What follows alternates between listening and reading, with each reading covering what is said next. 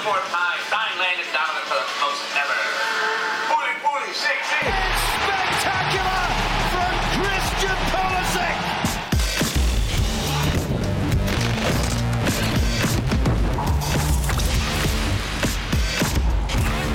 Futbol Americas, live and underway here on ESPN alongside longtime U.S. international Herculez Gomez. I'm Sebastian Salazar for episode 320 of this show, Herc, where among other things we are celebrating U.S. Soccer's year-end awards. How about that? Another title for Christian Pulisic. I don't want to talk about these titles anymore. You see Coach Beard over there? See Coach Beard presenting Christian Pulisic? I love how they put Hollywood person, and it's Brendan Hunt, our good friend, Coach Beard. Yeah, it is what it is. Es lo que es. I'm tired of these awards and Ballon d'Or, the best, U.S. soccer, everything. I'm done. Herc, bitter about the awards. What a way to start the episode here on Futbol Americas. We got a lot coming up here on the show. Looks like some more information about where the World Cup final might be in 2026. Speaking of awards that you hate, Lionel Messi got another one. That's controversial. Plus, Herc, some big moves. I mean, big moves in the National Women's Soccer League. So lots to talk about there. But why don't we start, since we are smack dab in the middle of the transfer window, with a guy whose name has been all over the transfer wire. Of course, I'm talking about Gio Reyna. The latest coming from our own Julian Laurent, who wrote over at ESPN.com that Reyna is determined to leave Borussia Dortmund this January under the guidance of his new agent, George Mendes. Dortmund reportedly wanting 15 million euros, although a loan move is possible. The 21-year-old has been linked to clubs in the Premier League, Ligue 1, and especially in La Liga, where Sevilla and Real Sociedad seem to be most keen on picking up Gio Reyna. All right, for more on this, let's call on our good friend and colleague, Rodrigo Faez. He's our La Liga insider here on Futbol Americas. No doubt you've seen him all over our coverage of the Spanish top flight here on ESPN in Spanish. Rodri, great to have you here with us on the show. The last time I saw you anyway, we were dominating the pickup soccer fields in Qatar, so great to have you with us. Dominating. Yeah. Hello, Sebi. Hello, Hercules. Yeah, I remember that time. I think it was in December when we were in that World Cup, and I was with this Sporting Gijón jersey at the same time.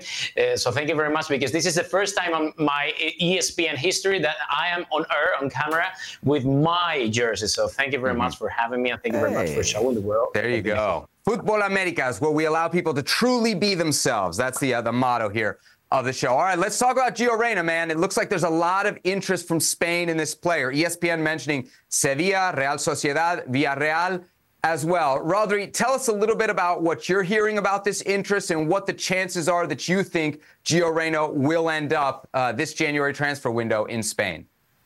Well, first of all, we gotta say that this is something that Gio Reyna would need, because he needs more regularity. He needs to be more constantly playing, and I think that he needs a more comfortable atmosphere. If I look back to his era at Germany, I think that he may be a little bit more calm down here in Spain.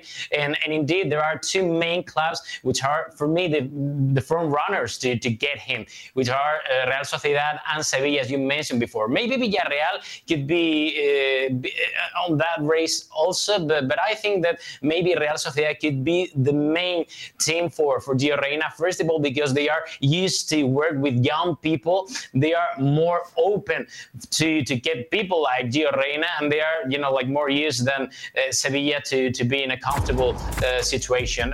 If you see how Sevilla are working now at the moment, you would see that Sevilla, are in chaos. They are in a war on the pitch, and they are in a war outside the pitch because of the president are in, trying to slag off the former president. And I think it's not as comfortable as it should be for Gio Reyna to play for Real Sociedad. So that is why Real Sociedad could be a great chance for him to show how he could perform in La Liga. And I think that the way Real Sociedad and La Liga is for Gio Reyna is much better than Bundesliga. You know what? I couldn't agree more about the technical and tactical fit that is La Liga for Gio Reyna. If you remember, Seb, we did specials over the winter, and in my winter wish list, transfer-wise, for Gio Reyna, it was Girona. Girona doesn't look like it's going to happen right now, but Real Sociedad under Imanol Alguacil, that's a great possibility just in the tactical setup. He can play anywhere in that front line, sans the 9 position, but ideally centrally.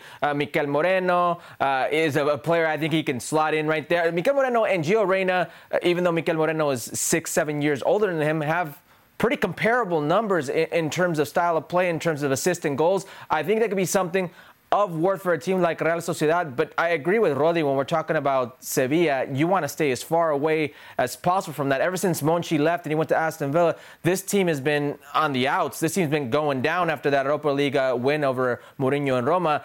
They're about to get relegated in La Liga. You see what type of team it is. They've gone through coaches, like underwear. Stay away from there. But as far as a league-wide fit for Gio Reyna, I think it makes sense. Hey, he really needs, though, Herc, when we look at Gio Reyna, minutes, right? I mean, since the start of the season with Borussia Dortmund, he's got 320 minutes played. That's almost nothing. Just the one start, really not getting opportunities. Real Sociedad is a great team, right? Top 6 right now in Spain, in the Champions League, real possibilities for European football. In the short term, obviously, it's there, and then in the long term.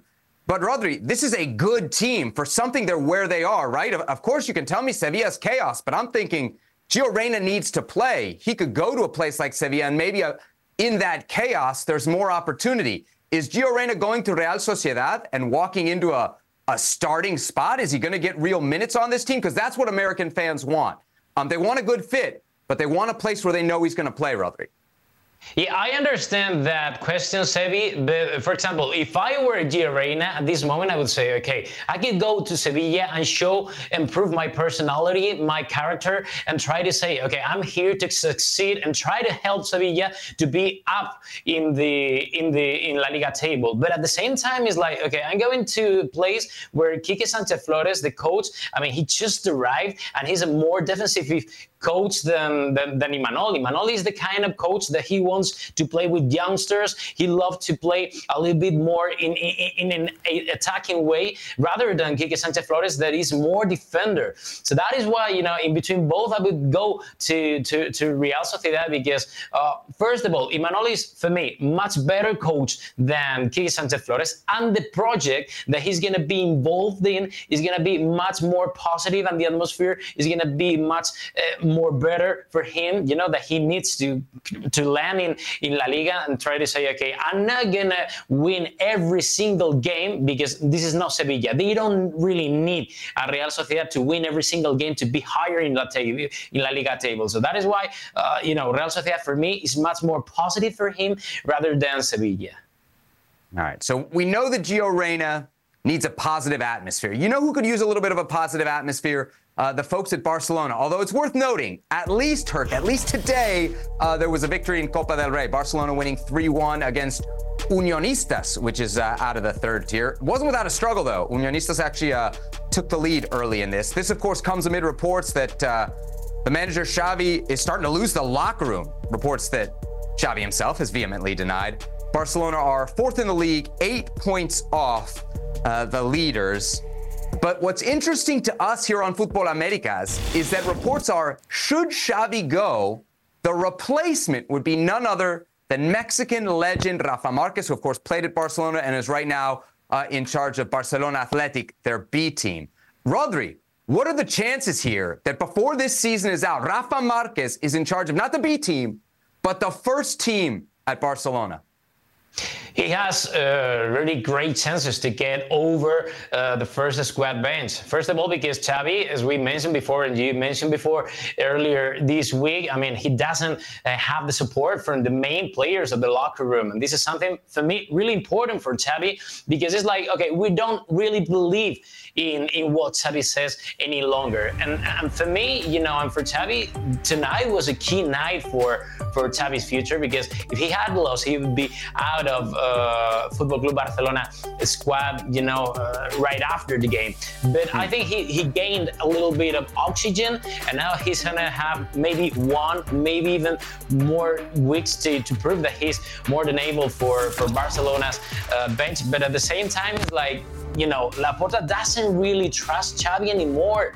And even I would say that Laporta never never believed in Xavi. So that is why he put Rafa Marquez in the second squad of Barcelona Athletic, and that is why Rafa Marquez is more than ready to take over Xavi's bench. As long, as the people are not baking Xavi anymore, the people, the players, the locker room are not baking him anymore. It's like, okay, Rafa Marquez could be a solution maybe in 2 weeks. I don't really know, but I'm sure that Barca needs something else now at the moment, because when you lose the support of your players, it means that you are lost. And maybe Rafa Marquez could be the perfect reset for that first squad of FC Barcelona to say, okay, we need a bit of reset. We need to start over again. And why not Rafa Marquez could be the solution? Listen, Rafa Marquez is walking into the lion's den here. I understand Rafa Marquez from his position. It's a once-in-a-lifetime opportunity. It's not going to come around again. And also for Mexican football, Javier Aguirre has been, holding it down for decades when it comes to Mexican coaches in Europe, but he's the only one. And if you look today in Liga MX, 18 teams, only 4 Mexican managers. So Mexican football needs this to happen. Rafa Marquez, once-in-a-lifetime opportunity. But in terms of Barcelona, Rodri, is Rafa Marquez right now an option because he's the best possible candidate? His numbers aren't that great with Barcelona Athletic, with the B team, or because he's the cheapest option? Indeed, is the cheapest option, because we know how Barcelona have struggled with the financial issues in the last 2 seasons. Indeed, this is a chance that is really important for Laporta and for the club to say, okay, we're not going to invest in any higher class coach, because we got here a more cheaper option in the club. But at the same time, when Laporta talks to the press, off the record about Rafa Marquez, it's like something in his eyes, is brightening. And it's like he's talking about a future coach that could make history in Barcelona if he ever gets this opportunity. And I'm sure, that as they know how the locker room is with Xavi, and as they know how Xavi are struggling this season with the Barcelona games, why not? I know it's the cheapest option, but at the same time, it's like something to hope, something to believe in. Because now, if you ask any Barcelona supporter, it's like, okay, why do you support Xavi? And all the people, maybe the 90% of the audience would say, we don't really trust Xavi anymore. He's proven last year that he could win the title of La Liga, but they never play any good as Barca's DNA should play. And this year is like, okay, we don't win anymore, which is the thing that saved Xavi last season. If you don't win and if you don't play well, you're lost in Barca. And that is why maybe Rafa Marquez could be something fresher for Xavi or for Laporta to be in the first squad bench to say, okay, I'm here, I'm more than ready to be here, and let me get that chance to prove that I could be able to manage Barca. What a moment it would be. Herc, to your point, if you're a Mexican manager, go to Spain, go to Costa Rica, go anywhere but Liga MX. Let's talk about more Mexican legends. Next up on our list, Andrés Guardado, who, of course, followed a bit in the footsteps of Rafa Marquez, going from Mexico to Europe and having a long career. He's moving, wrapping up his time on the old continent, the 37-year-old midfielder heading back to Liga MX with León from Real Betis, where he's been the last 7 years. It brings to an end a 17-year run in Europe for Guardado, who, of course, played in 5 World Cups for El Tri. Rodri, there's been a lot of great Mexican players to pass through La Liga, some who have had epic success, Hugo Sanchez, Rafa Marquez, who we just talked about. But Andrés Guardado leaves a pretty big legacy, doesn't he? Yeah, he's a really respect figure in Europe. I think, one guy that has been in more than 4, I think he's been in 5 champions, in 5 World Cups. I think he's just a legend. He's a Mexican legend, and we should respect him, because I think what he did in Betis, in Deportivo La Coruña, what he did in the Netherlands, I think is more than important. And for me, he's one of the top 3 Mexican players of all time. In Europe, when you ask anyone about Guardado is like, okay, he has the respect of big players, of big Real Madrid, big Barca players. He's proven that he's more than able to play, at the age that he's now. At the moment, he's been important. He's been playing a great role in Betis. We remember what Betis are doing in the last 3-4 years with Pellegrini on the bench, trying to compete in Europe League and trying to beat Barcelona and Real Madrid. And Guardado was there playing a main role. That is why Guardado, I think he deserved to choose his future. I don't really understand why Guardado didn't go back to Atlas, because it would be like, the perfect circle of his career. But at the same time, it's like, okay, you're free and you've gained that freedom to choose whatever you want to go and whatever you want to choose your next destiny. So from here, I'm going to pack my suitcase, because tomorrow I'm going to be at his farewell in Sevilla, and this is going to be a really emotional day for him, with all the partners and the teammates and all the people that's been important for him in his career in Betis. Before you ask me, because I know how your twisted mind works, Sevi, I already know where you're going with this. Let me just say how crazy it is that in mid-2016, I remember reports of Andrés Guardado to Atlanta United, Andrés Guardado to Charlotte. And here we are. In that time, he goes to Real Betis and he becomes a historic player. No foreign player has played more games at that club than Andrés Guardado. Now, to answer the question you're already thinking of, Seb, because I know how your twisted mind works about his legacy.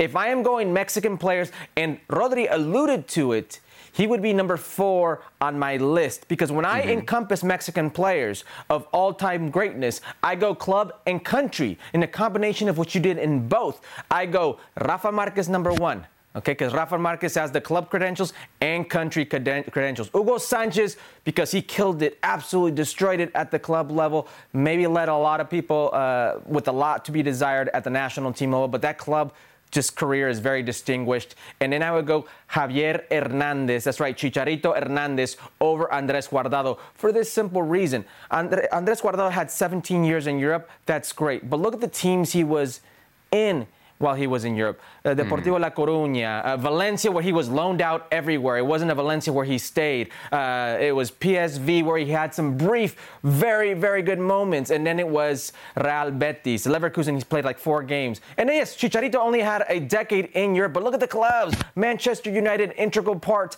of their history, integral part of big moments for Manchester United. Real Madrid, Leverkusen being the best foreign product that year in the Bundesliga. And if you want to go down the list of the clubs where it didn't go so well, West Ham and Sevilla, still bigger clubs than where Andrés Guardado was. And if you want to go national team, I know Andrés Guardado played 5 World Cups, but take from this what you will. Mexico leads every single country on this earth in World Cups played in their male counterparts. Okay, they've got 3 players that have played 5 World Cups. Take that, make that of that what you will. Chicharito Hernandez is the all-time leading goal scorer in Mexican national team history. It's a more than respectable career. I wish every single product in CONCACAF, not just Mexico, emulated Andrés Guardado. But when it comes to the legacy, I go with Javier Hernandez over him. Look at you sleeping on old school Depor, dude. Those are some good teams back in the day, back in the early 2000s at Deportivo La Coruña. And Guardado was, I don't know if you remember this during the Atlas days, at one point linked with Real Madrid. So an interesting sliding doors moment there, what might have been for the Mexican legend. Speaking of the Betis midfield, let's talk about a U.S. international that's just made the move from Brazil and Internacional to Betis. That, of course, is Johnny Cardozo, who made the move for $6.3 million. The 22-year-old signed a deal with Betis through 2029. Rodri, this is a very important player for U.S. fans because of the position he plays. He's kind of the backup to Tyler Adams in that holding defensive midfield, and Adams has been hurt a lot of late. So Cardozo could be a really big player even this summer at Copa America. What kind of role do you think he's going to have with this Real Betis team under Manuel Pellegrini in their 4-2-3-1?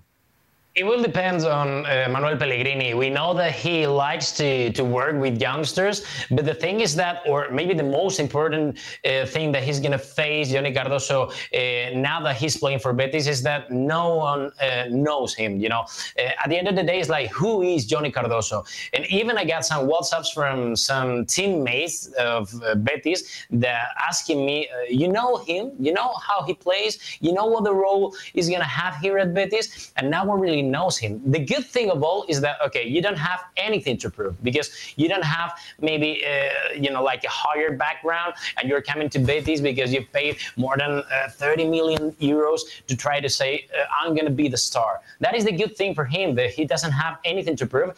I'm pretty sure that he's going to have some minutes in this next game in between Betis and Futbol Club Barcelona, mostly because Betis, they have Guido and William Carvalho injured, and they only have like two middle centers like Marroca and Altimira, and Manuel Pellegrini is not really happy with any of them. So that's why it could be a chance for him to show and to prove in this first weekend to see, okay, I'm going to be on the list to play against Barcelona, and maybe I get some minutes to try to tell the people how I play and how can I manage this new challenge for him to play in La Liga. I think it's going to be a really great chance for him, and all the teammates, once they saw him training with them, they are like, whoa, this guy has quality, this guy has attitude, and he has character, which is something great for Betis. All right. So what do we know? All right, we know that Real Betis right now needs warm bodies. Andres Guardado, because of his issues with Pellegrini, you could say the cycle had ended, but he had issues with Manuel Pellegrini. He's gone. He's on the other end, so he's no longer in the picture. You got Guido Rodriguez, who used to play in Club America, who's fractured right now. He's got a fractured leg. He's going to come back in March. And even when he does come back, Rodri can tell us this, he's a Barcelona target. He's a Milan target. Most likely, he's going to leave. Marco Roca, he's probably the only guy right now that I could say could stand in Johnny's way. This is a situation where if you come in right now and play well, you make this position yours. So he's got everything to gain right now and very, very little to lose because he's on a long contract to 2028. This is a situation where it could only get better for him. Nice. All right. So Johnny Cardozo there could be making his Real Betis debut as soon as this weekend against Barcelona. Rodri, before we get out of here, I do have to ask you about Alphonso Davies, this much-rumored potential move from Bayern Munich to Real Madrid. We've talked about it a lot on this show, but it's coming up this week because the Bayern sporting directors come out and said, quote, we want him to stay longer.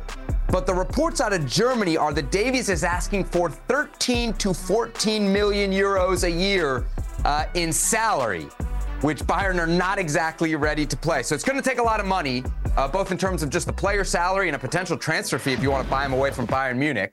If Real Madrid are going to pull Alphonso Davies to La Liga, how badly does Real Madrid want Alphonso Davies, Rodri, and how badly do they need this player at left back? Well, I think they need Alphonso Davies, and they really like the way Alphonso Davies plays. And they really like, the first talks in between Real Madrid and the player, because this is not something new in Spain. Because I think we got to be turning back to 1 year and a half when Alphonso Davies came up in the main media in Spain, like when the first rumors linking Alphonso Davies' future with Real Madrid came up. When you ask Real Madrid sources about Alphonso Davies, they always say like, wow, he's mad, man. I mean, he's a great guy. He's so, physically important for Real Madrid. It could be a potential signing for Real Madrid. And that is why Real Madrid are working on that transfer.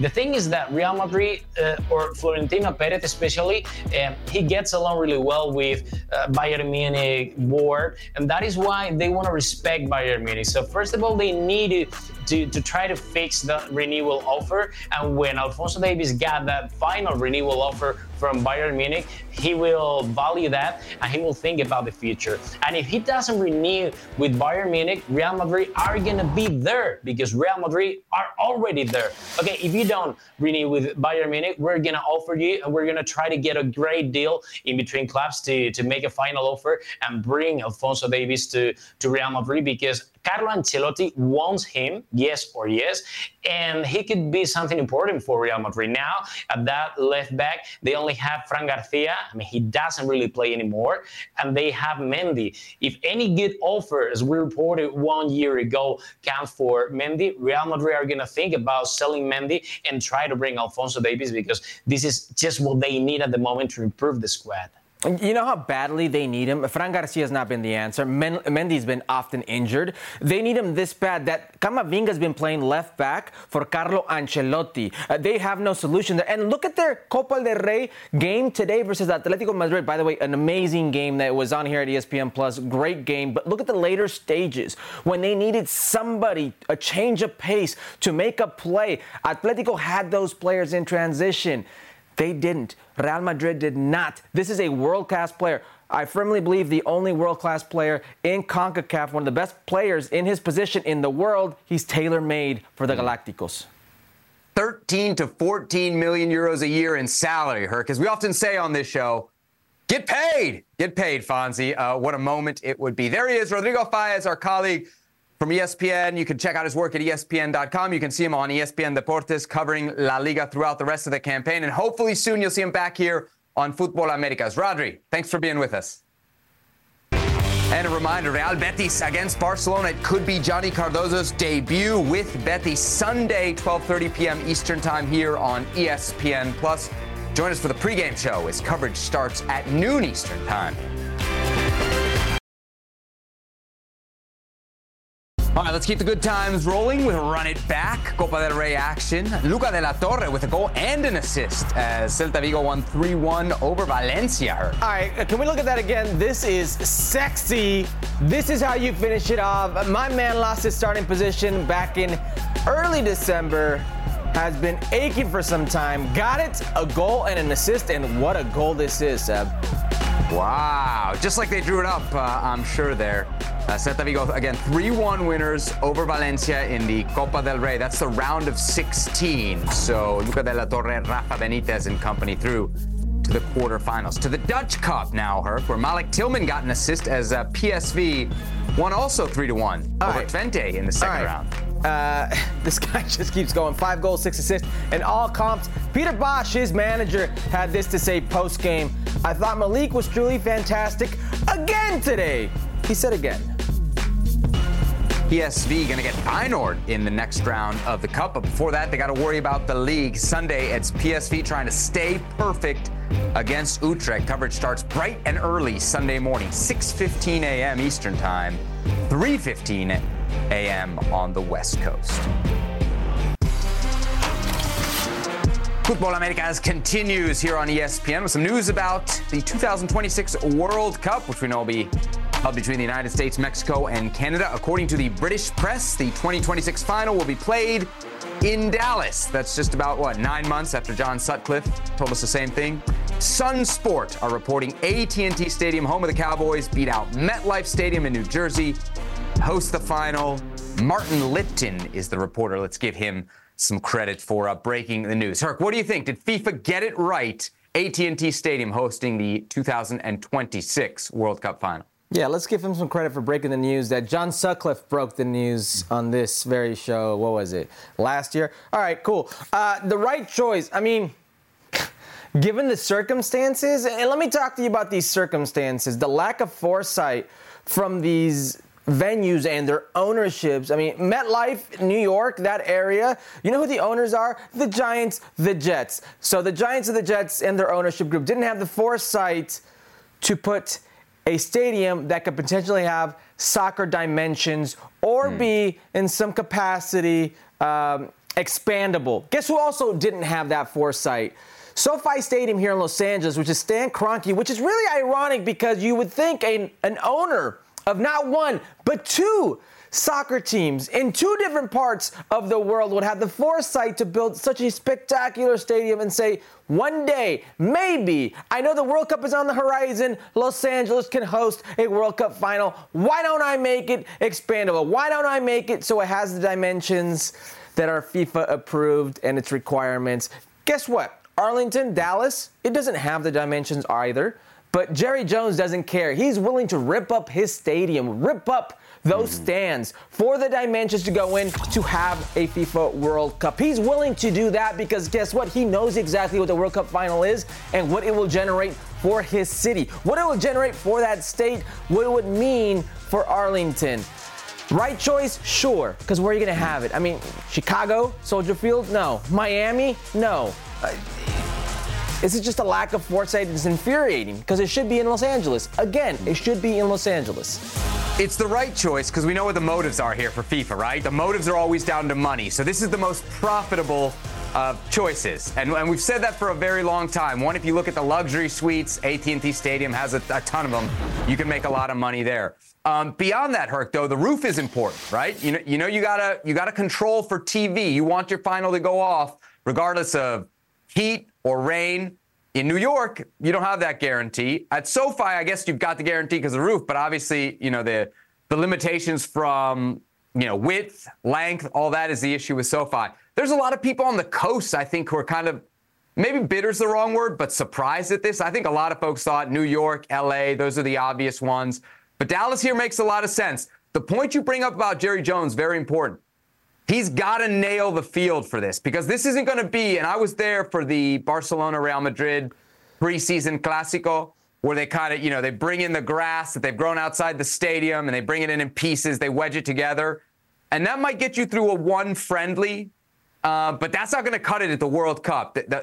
What FIFA wants from their fields is a lot more. So Jerry Jones usually gets what he wants, Herc, but he's going to have to nail this field because you're in an indoor stadium for a World Cup final, and that could get ugly if it's not done right.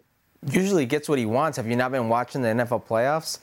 Look, he's got to get it right no matter what, and it's not going to be a one-off like you see in these friendlies where they roll out the field. They're going to, if anything, rip up that turf and put the field over it and let it cement and stick for a while so it can be used during this World Cup process. I don't think it's just going to be you play for the final. There's going to be some group games there. There's going to be whatever the case may be there, so it needs to be intact, absolutely. But I've got no doubts that it will be intact. I'm just more lamenting what you just said about the people out on the coast in New York and Los Angeles.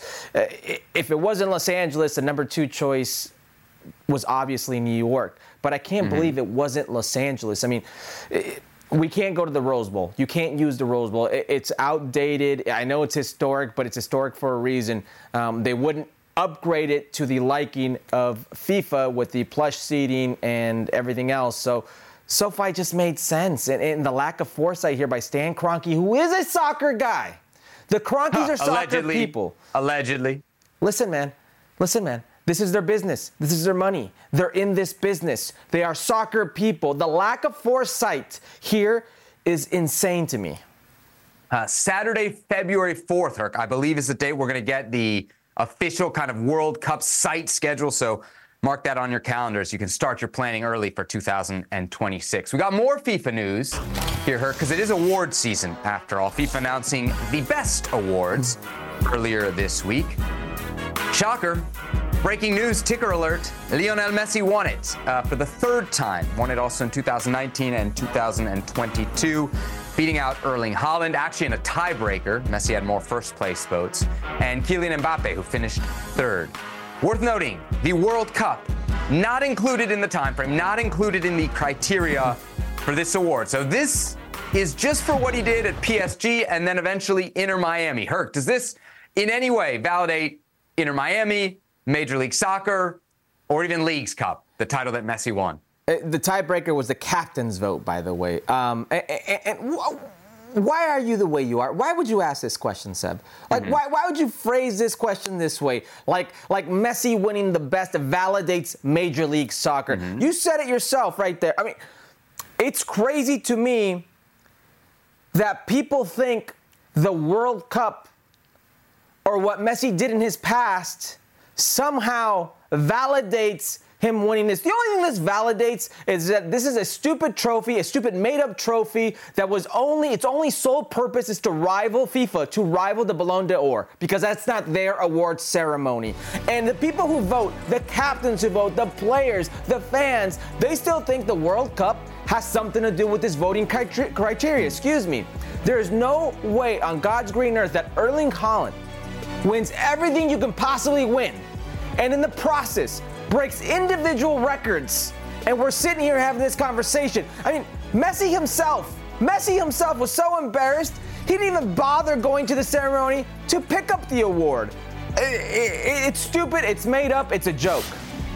But do you know how bad Inter Miami were, Herc? Do you know how bad they were before Messi got here? That's truly what the turnaround is about here. This is in no way validation for Messi, for Leagues Cup, for MLS, for Inter Miami. This is a popularity contest, as these votes often are. If you want to blame anybody, though, Herc, I want people to not blame the media, because the press got this right. The press voted for Erling Haaland. The coaches voted for Erling Haaland. It was the fans and the captains that chose Lionel Messi, including Herc, Captain America. Christian Pulisic went Messi, Mbappe, Haaland. Greg Berhalter, the U.S. manager, he was a little different. He went Rodri, Haaland, and then Messi. That's strange. You left out Memo Ochoa, who also voted for Messi. Listen, don't trust players. Half these players don't watch the games, and they don't know the criteria. I guarantee you every single person who voted Messi thought the World Cup was still in the criteria. And then I could say, you're right. And this is definitely not on Messi. Like, poor guy. Like, he's one of the most lovable figures in the history of any sport.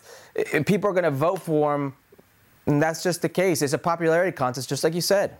Yep. Lothar Matthäus, the German great, came out and said it was undeserved as he hadn't won any major titles. We got to get Lothar watching a little bit more Leagues Cup. Let's move to Saudi Arabia, Herc, where the exodus is well and truly on. ESPN reporting that Karim Benzema is, quote, exploring his options in the transfer window after 6 months at Al Ittihad in the Saudi Pro League. The 36-year-old has scored 15 goals in 24 games, but is said to be unhappy.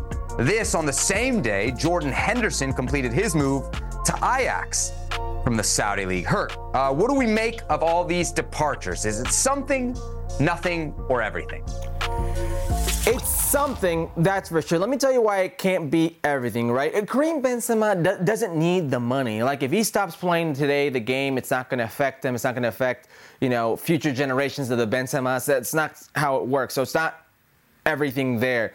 But it's something in that these players are starting to realize that what they signed up for wasn't what they signed up for, or wasn't what they thought it would be. Now, when the average incoming transfer, when those players who aren't the Karim Benzemas, who aren't of that stature, when they start leaving, when those players start heading out, that's when you're going to have a problem. But this just confirms what we already knew, that Saudi Arabia is the new China. When you saw the influx of players going to China because of the money and how long that lasted. Listen, when the money dries up, the players are going to leave. And when they realize that they have the money in their disposal, they have the money at hand, and that the country isn't what they thought it would be, they're going to head out. Sooner or later, this is going to dry up, so it's something. But right now, it's Benzema. It's what it can be tomorrow that'll make it everything. Yeah. I wonder how much of it is the country and how much of it is the football, because we're hearing reports that, one, the level is not up to these guys, and then the infrastructure, right? You can turn on the games if you can find them. You can see there's like nobody in the stands in some of these stadiums. It's truly shocking for the investment that they've put in, just kind of how little interest there actually seems to be on the ground. Herc, if I'm thinking about this from like an MLS perspective, it may not be everything, but it's pretty close. I mean, the type of players that were being pulled to the Saudi League were the exact type of players that we know work in Major League Soccer, sometimes on the field, but very often off the field. Those are the stars. And there's no better way, especially in this new world of subscriptions and chasing subscriptions and getting people to truly put money down to buy your product, than having superstars. So the fact that, one, some of the guys already in Saudi are maybe looking for somewhere else to go, I think we might see some of them in Major League Soccer. But it also, Herc, sends a message to the next waves of guys. They're going to see this and say, if Karim Benzema on $100 million a year couldn't be happy for more than 6 months, I may not be happy there, and I'm going to consider MLS. You know who else this may also be everything for? LAFC. I don't know if you saw this, but today they added 2 international roster spots in a trade with Seattle. I'm not saying, but what a way to change the dynamic in the Denis Bouanga negotiations. You say, oh, you want more money, Denis? Cool. We're talking to Karim Benzema. Your mind works in twisted ways, and I love it. Listen, Karim Benzema in Major League Soccer makes a lot of sense. LAFC, I do not know. Hugo Lloris just came there. I don't know what the situation of Hugo Lloris and Karim Benzema when they were on the French national team, what that situation was. You know, there was a massive divide between a lot of those players and Karim. Who knows what side of the fence he was on, but it makes a lot of sense having a player of that stature in Major League Soccer. Been linked to a lot of big clubs in Europe, of course. Chelsea may be interested. Some talk of a return to Real Madrid, but doesn't look like that is in the cards. Speaking of Real Madrid, Herc, did you hear these comments from former Real Madrid manager Fabio Capello? Had some interesting things to say about American ownership. This in light of Roma's dismissal of Jose Mourinho. Quote, "It seems to be that these American owners have a strange way of handling things, with no respect for those who work for them. There is no sensitivity around there. There is business. They are the owners and they decide, but I believe in something more, in a certain sense of respect for those working with you, saying goodbye in a different way rather than with a cold statement or a cold call." Herc, should Capello get lost here for his criticisms of American ownership? No, because specifically here, he may have a point. Listen, it's a great point. It really is. Jose Mourinho comes to Roma, and in Roma there was a 14, 15-year, drought without a trophy. He delivers a trophy. He delivers finals, European finals, the Mourinho effect.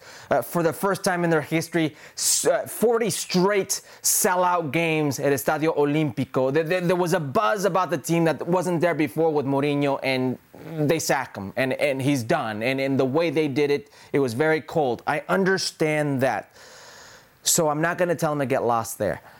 But I will remind Fabio Capello of where Italian football has been the last decade and a half, if not more. In dire financial stress. Billions of dollars lost. Record financial losses for a lot of these clubs. And where they are today because of foreign investment. Milan, AC Milan is finally profitable American ownership. A lot of these teams are finally not in the red, not bleeding themselves dry. Why? Foreign ownership. And the majority of that foreign ownership is American ownership. Italian football was dead. They are reviving it. So I will remind Fabio Capello of where they were. But he's right. Maybe the tact leaves a lot to be desired. Yeah, I guess the backstory here is the way Mourinho found out, right? Apparently he turns up to training. They hadn't let him know ahead of time. There was kind of some awkwardness there. Capello also was referencing something that happened at Milan with Paolo Maldini and the new ownership, maybe the treatment there. But you can't just label it as American owners, right? If we have an example, Herc, of a disrespectful owner in Serie A, it's got to be De Laurentiis at Napoli, right? I mean, he had Rudy Garcia in the job and was saying, I don't know if this guy's fit for the job. Well, the guy was still the coach of his team. So can American ownership... Chucky Lozano to leave. So I just think there's a lot of examples of ownership kind of getting this stuff wrong, but saying that it's just the American owners that don't have tact, I think is missing the mark quite a bit. Capello's former team, as we mentioned, Real Madrid, they will be on ESPN Plus this coming weekend, taking on Almeria Sunday. Coverage begins at 9:45 a.m. Eastern Time ahead of a 10:15 a.m. kickoff. Again, that's Real Madrid against Almeria right here on ESPN Plus Sunday. To the women's game, where FIFA also handing out awards. Aitana Bonmati of Spain won the best, and there was just one American in FIFA Pro's Best 11. Bit of a surprise as to who it was. Alex Morgan, the 34-year-old forward, had 7 goals and 5 assists for San Diego Wave in NWSL play, but of course had a very disappointing World Cup, registering 0 goals in 4 starts for the U.S. women's national team. Herc, your thoughts on Alex Morgan making FIFA's Best 11? Are you cool with it? This is another one of those, it's even worse than the best because this is peer voted. Like FIFA Pro are your peers. Your peers vote you there, so players vote you there. I don't know how many of these players got to see her NWSL season where you said she scored 7 goals, 5 assists, right? She was named to the Best 11 Best 11 second team honors in NWSL. And in her campaign in 2023, and this is not against Alex Morgan because she's had many great years, but this is more recognition for who she is historically and who she is as a figure than what she did in 2023. She had 2 goals, 5 assists across all competitions for the national team that year. None of those goals came in the World Cup. And what makes this worse, and this is not on Alex Morgan, this is more on how these prizes go about, how they're named and who votes for them. Naomi Girma is one of the, biggest names right now in American soccer on the women's side. Easily the flag bearer to world-class players that they have. She wasn't even on the finalist list. So take from it what you will. Am I cool with it? It's another peer, popularity contest voting type of trophy. It's cool to see Alex for a 6th time get nominated. Nobody's going to remember this when we look back at her legendary career, but does she absolutely deserve it in 2023? No. Yeah. I mean, if we complain about this being a popularity contest on the men's side, it's even worse on the women's side. I feel like for whatever reason, probably because there's not as many games on TV on the women's side, the voters are just less clued in. And you get some names that probably deserve to be on these lists 4 or 5 years ago that stay on these lists for 4 or 5 years longer than they should have. She's not even the best American. I don't know that an American belongs on the best 11, certainly after the World Cup that we just witnessed her. But if I was going to pick one, Girma would be a great choice. I'd throw Lindsey Horan up there, but I'd pick a bunch of players from this American team before I got to Alex Morgan, specifically for 2023. Another thing about this 11 that's just a real head-scratcher, Herc, is remind me again, who won the World Cup? Spain. Yeah, and how many Spanish players were in this 11? I think I saw 2, yeah. 2? Yeah. I mean, that's crazy to me. So, I'm glad that FIFA does lists like this. It's good for the women's game. It's good that we're talking about it, but let's make these 7 lists. English players, right? Let's make these lists reflective of what everybody's actually, seeing on the field. Let's get to some more moves and some news from around the National Women's Soccer League because the hot stove is heating up. Let's start with Mallory Swanson, who's actually staying put. She signed a 4-year deal with the Chicago Red Stars. There's an option for a 5th, but it'll keep her in the Windy City at least through 2028. It's reportedly the richest contract in NWSL history with an annual salary of $400,000 a year and a total value of right around $2 million. So Mallory Swanson staying put with the Chicago Red Stars. The money all over NWSL. Elsewhere in the league, I hate this. Ashley Sanchez traded from the Washington Spirit to the North Carolina Courage on draft night. Sanchez heading south in exchange for the 5th pick and allocation money. Sanchez had been with the Washington Spirit since they drafted her back in 2020. A very busy draft day for the Spirit, who traded not just Ashley Sanchez, but Sam Staub as well, a couple of fan favorites there.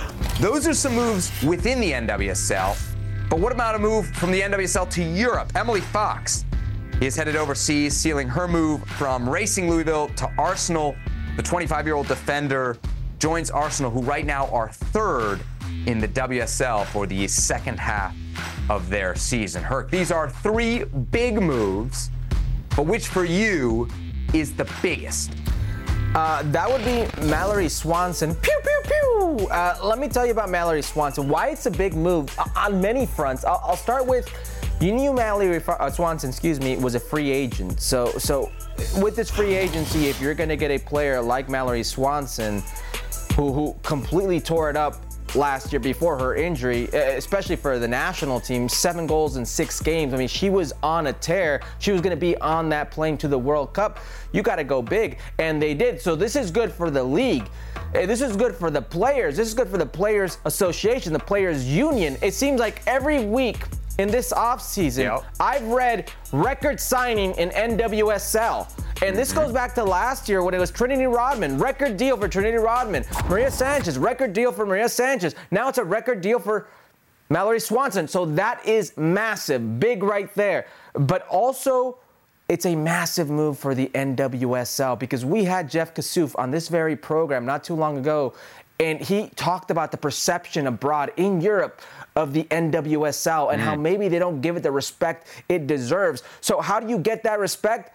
by maintaining your talent, your world-class talent. Mallory Swanson is a world-class player, and she was at the height last year about to play a World Cup where she was going to be one of the most important players and gets injured. You retain that talent, you retain credibility. This is a massive move for all.